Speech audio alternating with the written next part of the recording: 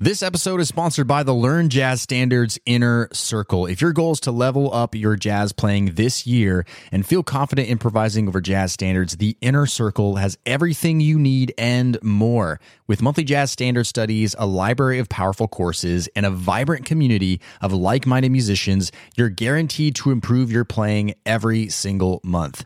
Podcast listeners can get 50% off their first month when you go to ljsinnercircle.com. That's ljsinnercircle.com, or find the link in the show notes.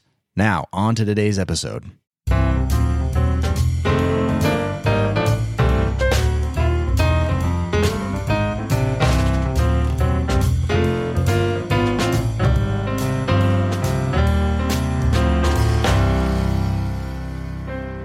All right, my friends, what's up? Brent here from Learn Jazz Standards. Welcome to another episode of the podcast.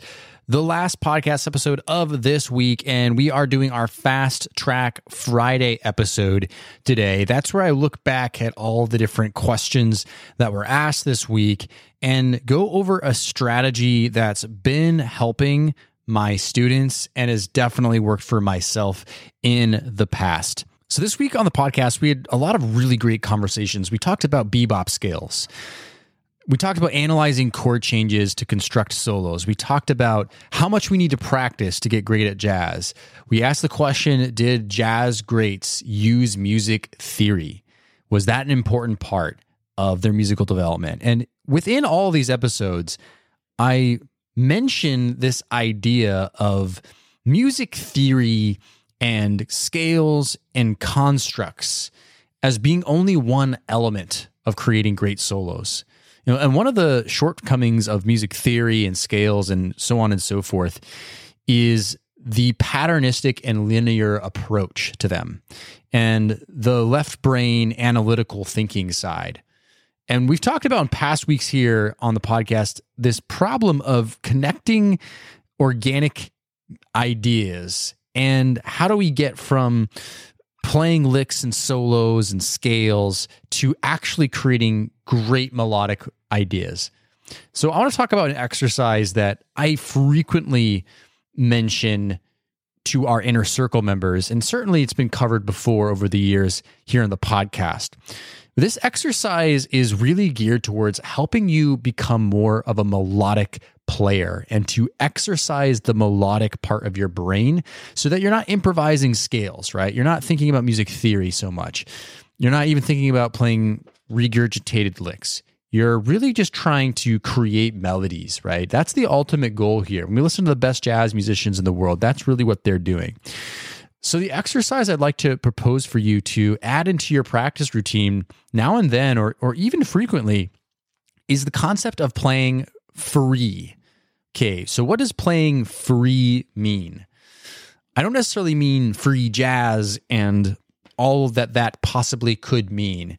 I don't necessarily even mean avant-garde, right? Sometimes when we think about playing free, especially in the context of free jazz, it's this idea of avant-garde, and that's definitely not what I'm talking about. And I'll show you in a second how this exercise goes. It's quite simple. But the idea here is that we just start playing without the construct of chords, chord progressions, even key centers if you don't want to. And certainly we don't need to worry too much about time at all. And it's really just allowing yourself to follow your ear and your intuition. So, for example, I could just start playing something.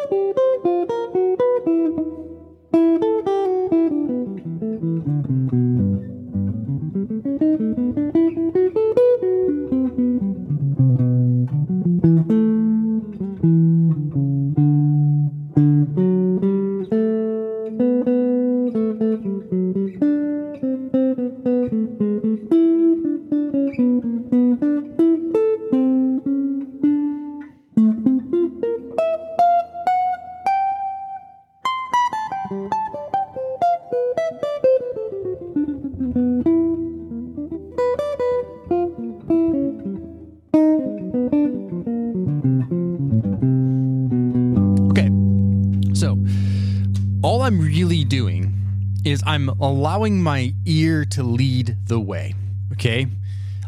More so than I'm allowing muscle memory to lead the way.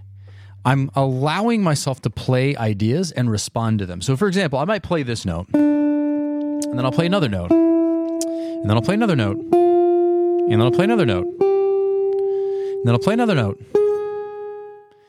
and then I'll play another note.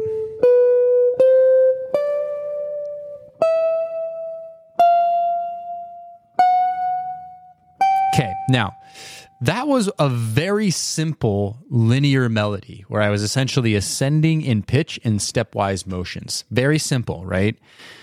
I wasn't playing a scale there. I was simply allowing my ear to lead the way. So sometimes I was playing a note, right? And I just simply go, where does my ear want to go next?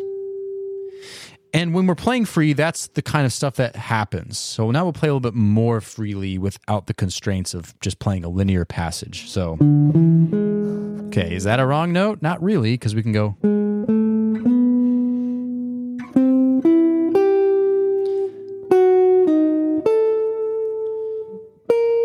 Okay, do you hear how I just resolved that right there?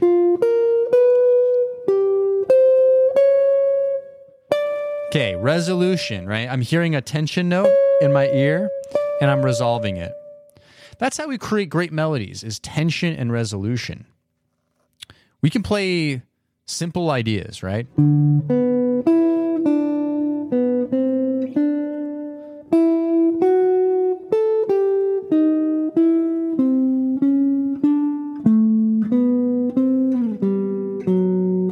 Right? Very simple melodies. We can play stuff that's a little bit more angular. And still make resolutions.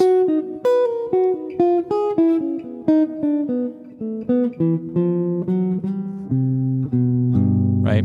Now, you may notice that actually a lot of the improvisations I'm doing kind of are around a key center. That would be the key of G.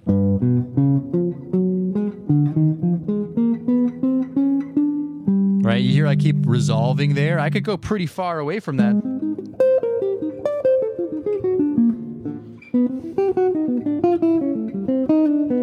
But I'll come back to it. That's not necessarily intentional.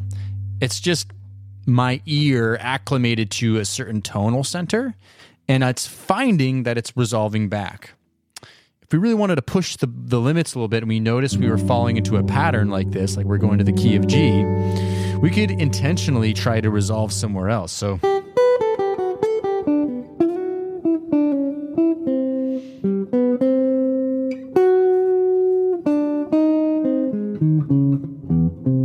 okay, now we're in A flat.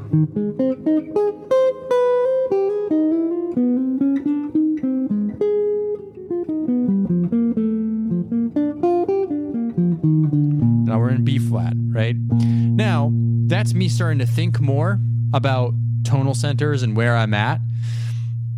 But really, the idea is not to be doing that as much as possible. This is just simply a suggestion if you're finding that your ear keeps going to the same sounds over and over again. Another idea, if your ears keep going to the same sounds over and over again, is to simply be okay with playing something that you think might be weird, right? So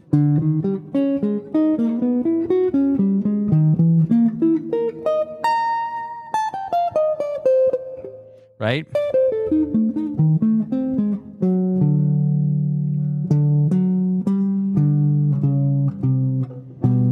Okay. It's funny, my ear still went to G, which is totally okay. This is a great way to start developing a more melodic sense and allowing your ear to lead the way to different resolution points. A really powerful exercise. It takes away some of the baggage and the stress of playing the chord changes, of playing licks or bebop lines or authentic jazz language, and simply allows you to exercise that muscle that's critical, absolutely critical for improvisation, which is response and resolutions on your instrument, creating great melodies. So I highly recommend this week in your practicing, try experimenting with this idea of playing free and see what you kind of come up with. Maybe start your practice sessions with a 5-minute free playing segment where you get to do this sort of thing. And maybe see how that sort of sets the tone for the rest of your practice session and what you do. Give it a shot.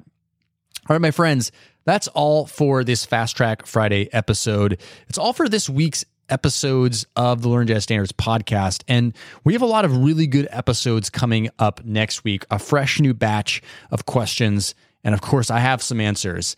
So definitely make sure you subscribe wherever you listen to podcasts. But if I could ask a favor of you, if you're on Apple Podcasts or Spotify, right now, after you're done listening to this episode, go ahead and leave a rating and review on the podcast and let others know why you're enjoying listening to this podcast and how it's helped you so far. What that does is it helps when other people see the podcast on Apple Podcasts or Spotify. They'll see that there's a lot of people that are really enjoying this show, and they're more likely to listen to it as well. So if this is a show that you think is worth others listening to, feel free to leave a rating or review. That would really help me out. But also, of course, feel free to share it with a friend. Spread the love a little bit, and I really do appreciate that. All right, my friends, we're going to be coming out with another set of episodes coming up next week, so make sure you're subscribed, and we'll see you back then. Cheers.